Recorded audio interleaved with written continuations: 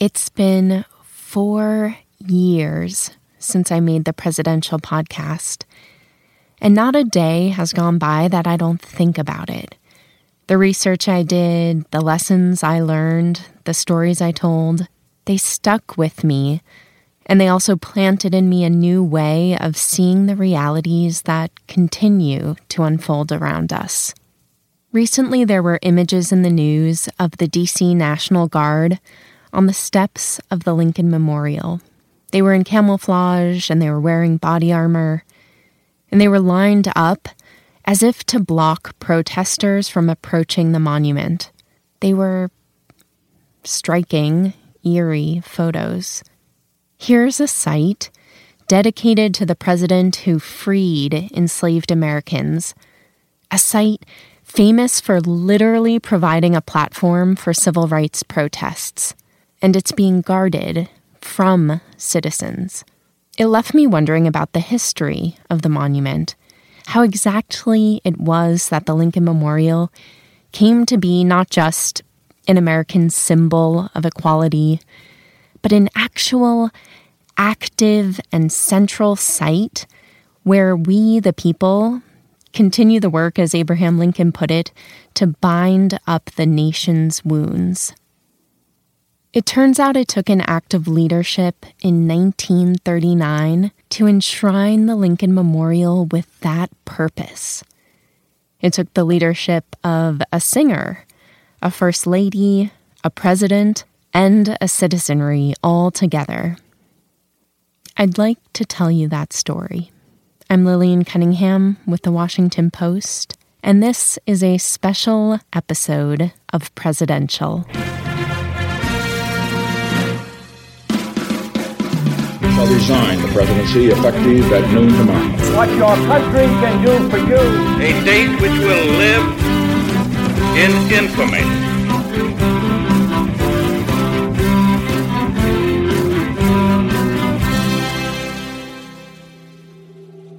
America, 1939. Franklin Roosevelt was president. The country was still reeling from an economic depression, the polio epidemic, a deadly flu, a world war, and persistent racial discrimination.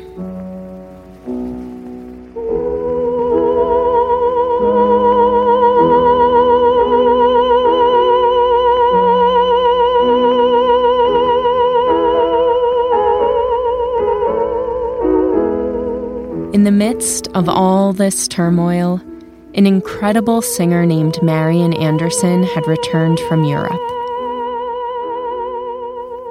She was a Black American woman who had been born in South Philadelphia, and she was famous for her powerful, low, contralto voice. She was coming back from performing on tour at some of Europe's most famous opera houses and concert halls. Marian Anderson has sung at the White House and before kings and queens. She has received awards from civic foundations, nations, universities. She was, of course, a major figure.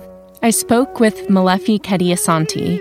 He's the chair of the African American Studies Department at Temple University and a renowned scholar on African American history. There is no other popular singer, with a little exception, the great Paul Robeson, who was in her league at this moment in terms of rising to such prominence on the stage.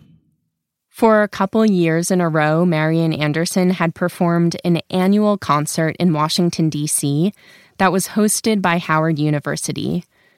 And each year, the crowds to hear her sing grew larger and larger, so that now, in 1939, Howard University needed to find a bigger space to hold their upcoming spring concert for her. The largest venue in D.C. at that time was Constitution Hall. It's this really grand space near the National Mall, and it's run by the DAR, or the Daughters of the American Revolution. The DAR is an organization of women whose family lines date all the way back to the early days of the United States. Howard University asked them if they could reserve this venue, but the DAR said no. The Daughters of the American Revolution had a contract that didn't allow them to have African Americans perform in the Constitution Hall. I mean, this is really shows you really part of the time. I mean, that a hall with the name Constitution would be used to bar an African American. The discrimination, of course, wasn't new. It's actually part of why she had spent so much time touring Europe. Venues had been a lot more welcoming to her there than in her own country. Still, by 1939, it seemed things might be different. Her star power had risen, she had performed for the Roosevelts at the White House, and it was now commonly known that here was one of the greatest singers to walk the earth. The famous Italian conductor Arturo Toscanini said that Marian Anderson had the type of incredible voice you only hear once in 100 years. And so the fact that she was denied, I mean, how could you deny someone as magnificent as Marian Anderson? And I think that refusal itself was like, wow. I mean, well, if Marian Anderson cannot sing in Constitution Hall, who can? First Lady Eleanor Roosevelt was a member of the DAR, but she had never really been involved in the organization. It was one of those things that sort of went along with being First Lady at the time. Well, she wasn't in it for long. She sent a telegram to Howard University on February 26, 1939, expressing her sympathy and her outrage at the decision. Then she publicly resigned from the organization the same day. In her letter of resignation to the head of the DAR, she wrote, and this is a quote, "I am in complete disagreement with the attitude taken in refusing Constitution Hall to a great artist." And then she went on, and this is the really powerful line, quote, "You had an opportunity to lead in an enlightened way, and it seems to me that your organization has failed." The news of Marian Anderson's denial and of the First Lady's resignation spread across the country. In the meantime, Eleanor Roosevelt and one of her husband's most prominent cabinet members, Harold Ickes, who was the Secretary of the Interior, they set to work figuring out how to host a major public concert. The question was, where could they have Marian Anderson sing?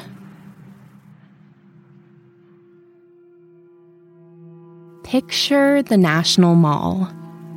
On the eastern end of it, you've got the Capitol building where Congress meets. Then you have a grass corridor that stretches all the way to the Washington Monument. Then on the other side of that, you have the long reflecting pool. Then finally, at the westernmost part of the mall, right before you hit the Potomac River, there is the Lincoln Memorial. It looks like an enormous marble temple. It's 190 feet long, and it has 36 massive columns that surround a giant statue of Abraham Lincoln. He sits there in stone, staring directly out at the expanse of the nation's capital and all of its symbols of power. For the Lincoln episode of Presidential, I came here at sunrise to watch the city wake up. This time, I'm back on an overcast day with my colleague Philip Kennicott, who is the Post's architecture critic. Do you have any sense that when the Lincoln Memorial was being designed, that there was the intention that some of these would serve as spaces for protest and public gatherings, or that kind of surprised everyone as the evolution of what a place like the Lincoln Memorial would become? I think that emerged organically, and that's probably a mark of the success of the memorial, that people took possession of it and they made it mean what they wanted it to mean.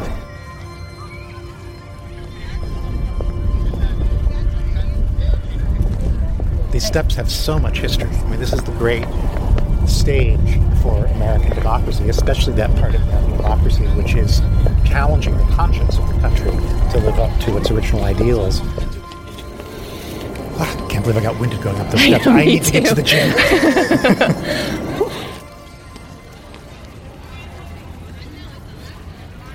In March 1939, when the Roosevelt administration was looking for a public spot where they could hold a concert for Marian Anderson, the idea emerged to use the grand steps of this memorial. The monument had only been unveiled in 1922, pretty recently, and to date, it was just that, a monument. Still, embedded in its very design was the idea of unity and of equality and justice. And even though the idea of reunification when this memorial was built was a very problematic idea, given the state of affairs when it came to racial relations, given when it came to Jim Crow, when it came to the still unfinished project of finishing the work that was begun in the Civil War. Even despite all of that, I like to think that there are ideals embedded in this memorial that are still valid and still unfulfilled, and that still compel us to consider how we need to live as citizens in this country. Two of Lincoln's most famous speeches are carved into the side walls of the chamber here. There's the Gettysburg Address, and then part of the speech he gave at his second inauguration. And I'll read just a couple lines that are inscribed here.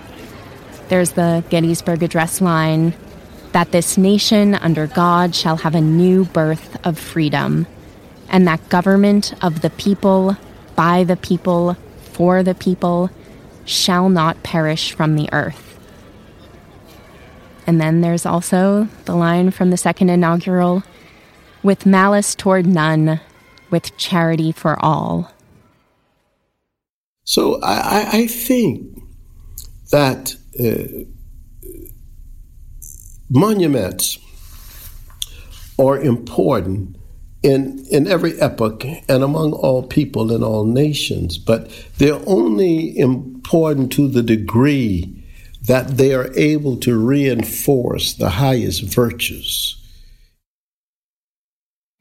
This monument, the Lincoln Memorial, was just the right place for Marian Anderson to sing. The First Lady and Harold Ickes took the idea to President Roosevelt. He agreed.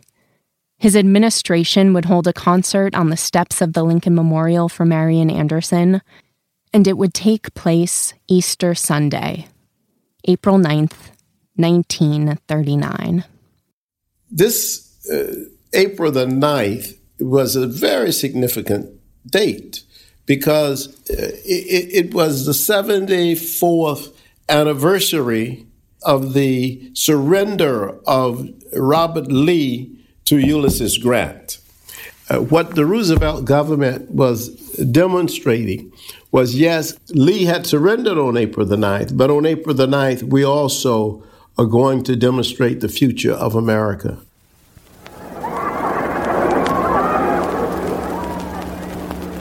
Good afternoon, ladies and gentlemen. We're speaking to you from the steps of the Lincoln Memorial in the nation's capital, from which point the National Broadcasting Company brings you a song recital by the gifted Marian Anderson, considered by music critics throughout the world as possessing a most outstanding contralto voice. This concert is presented under the auspices of Howard University of Washington, D.C. On Easter Sunday, 75,000 Americans of all races showed up in solidarity to hear Anderson sing. They were packed shoulder to shoulder, hip to hip, down the steps and around the reflecting pool.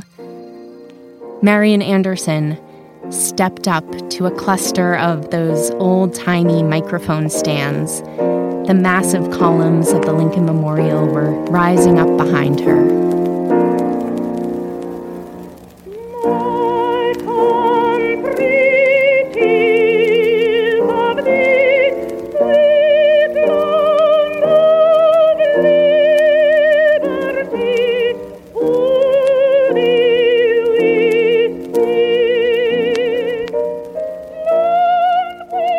She opened with an anthem to America.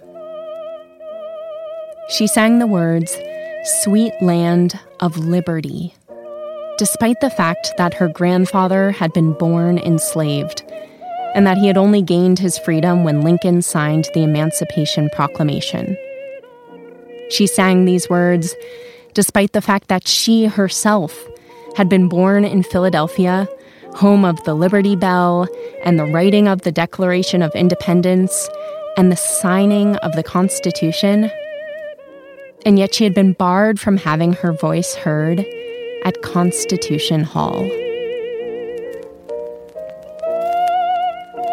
And by singing as of her first song, My Country, 'Tis of Thee, she also indicated that African Americans were truly in the line of great American patriots.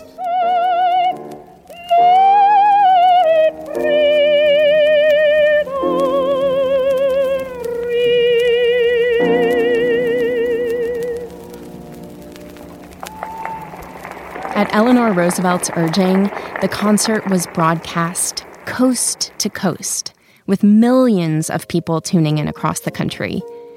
It was actually the first live music event of its kind in the history of radio. And Marian Anderson just kept singing.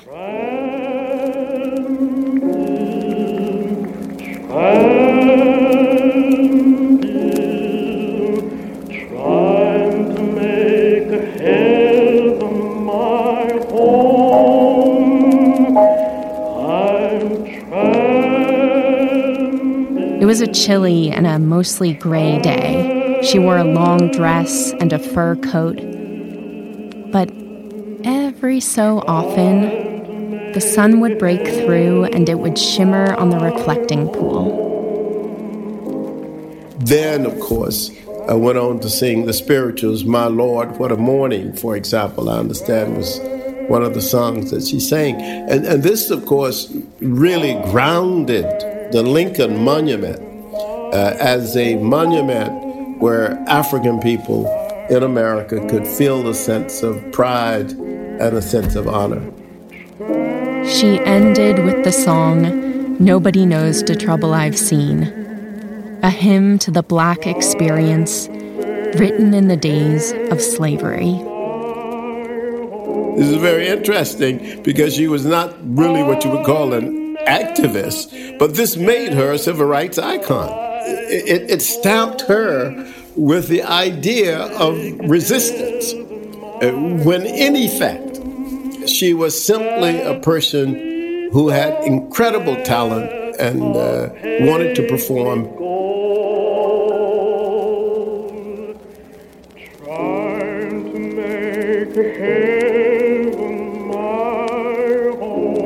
And it was this concert that cemented the Lincoln Memorial as a site for civil rights protest, as an active place to continue the struggle toward a more perfect union. The country was fortunate that Eleanor Roosevelt and, of course, Franklin Roosevelt were quite committed to her being able to sing anywhere she wanted to sing. And that's why I think one of the reasons, I mean, there were several, but certainly one of the reasons that Roosevelt was the catalyst for the change of the African-American community from being Republican to being Democratic. Roosevelt's presidency was a significant progressive movement for black people. And black people saw him as a friend to the progressive ideals in the American documents. And the support of Marian Anderson was part of this, I believe.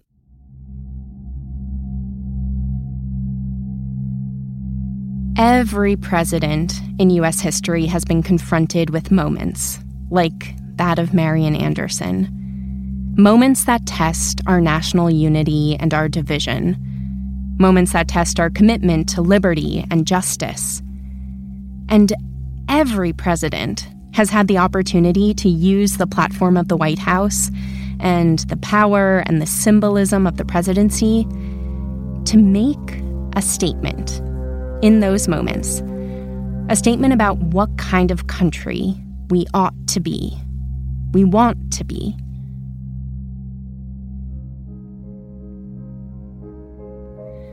Marian Anderson went on to be the first Black person of any gender from any country to sing on the stage at the Metropolitan Opera in New York. She also sang at the presidential inauguration of Dwight Eisenhower, and she sang at the inauguration of John Kennedy. Then in 1963, she performed once again on the steps of the Lincoln Memorial. This time, she wasn't the only voice up there. It was August 28, 1963, the March on Washington. Martin Luther King stood on these same steps and looked out across an expanse of about 250,000 people who had come here to fight for civil rights. Black and white, men and women, religious and atheist. And one of those people listening to his speech from far back in the crowd was Doris Kearns Goodwin. She was a college student at the time, but she would eventually become one of the world's best-known scholars of Abraham Lincoln. So I remember carrying a sign that said Catholics, Jews, and Protestants for civil rights. Were you already interested in studying presidential history, or, did that moment help catalyze an interest for you? Or when I came here in 1963, it was more just being a part of the civil rights movement as opposed to knowing that I was eventually going to study presidents. It was one of those thrilling moments when I'm not sure you fully realize the movement is going to eventually produce a Civil Rights Act and desegregation and voting rights, but you know that you're doing something as citizens that you can do. Do you remember, how far back you were? I was very far back, yes. Oh, but you could hear. It was incredible. And somehow, maybe it was just the desire to hear, and the crowd is there, and despite all the noise, you could hear what he was saying. So those words are indelibly imprinted in your mind from then on. When he was 15 years old, Martin Luther King had given a speech in which he talked about the power of Marian Anderson's performance in 1939. And now, as he stood on those steps himself, before a crowd of hundreds of thousands, he had her on his mind. In his I Have a Dream speech, he ad-libbed the words, "This will be the day when all of God's children will be able to sing with new meaning, 'My country, 'tis of thee, sweet land of liberty, of thee I sing.'" Molefi Kede Asante was there in the crowd, too. He heard King's speech, and then, when King finished, he watched as Marian Anderson stepped once again, 24 years later, to a microphone. In his hands, he's got the whole world in his hands. I had driven from Oklahoma all the way to Washington, D.C., and it was probably among her last really major performances, and it was in many ways a molding and a shaping experience that would lend itself to my participation in civil rights. And so the Lincoln Monument experience, as it was probably for Marian Anderson, for me, was an extremely emotional one. Nearly 8 million people visit the Lincoln Memorial every year. That not only makes it the most visited memorial in D.C., which it is, but it makes it more visited than all of Yosemite National Park and all of the Grand Canyon. There's a quote that I love about Lincoln. It's by the 19th century writer Carl Sandburg.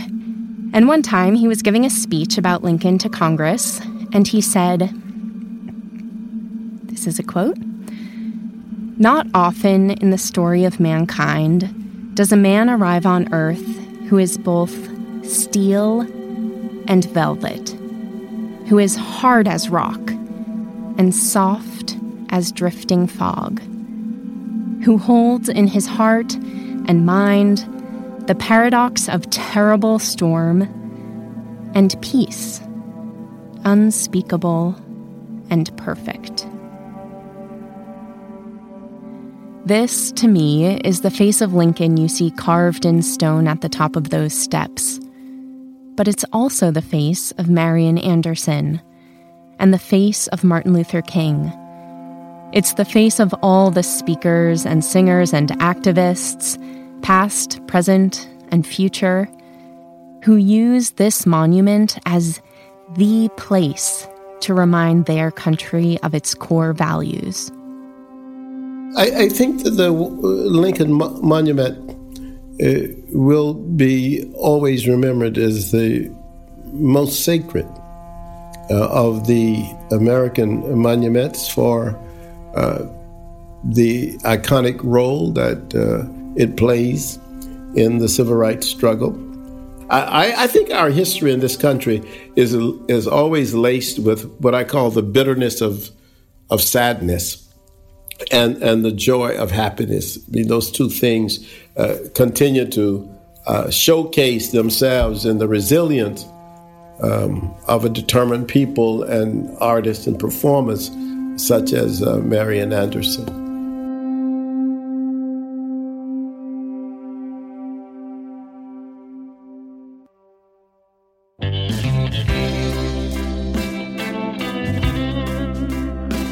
Many thanks to the experts who appeared on this episode: Malefi Kede-Asante, Doris Kearns-Goodwin, and Philip Kennicott. Thanks also to producer Bishop Sand and to the rest of the Washington Post audio team. Archival recordings are from the National Archives and Records Administration and from Critical Past. We'll be publishing more special episodes of Presidential, like this one, over the coming months. So keep an eye out on your podcast feed, on WashingtonPost.com/presidential, or find me on Twitter and Instagram for updates. It's really great to be back, and thank you so much for listening.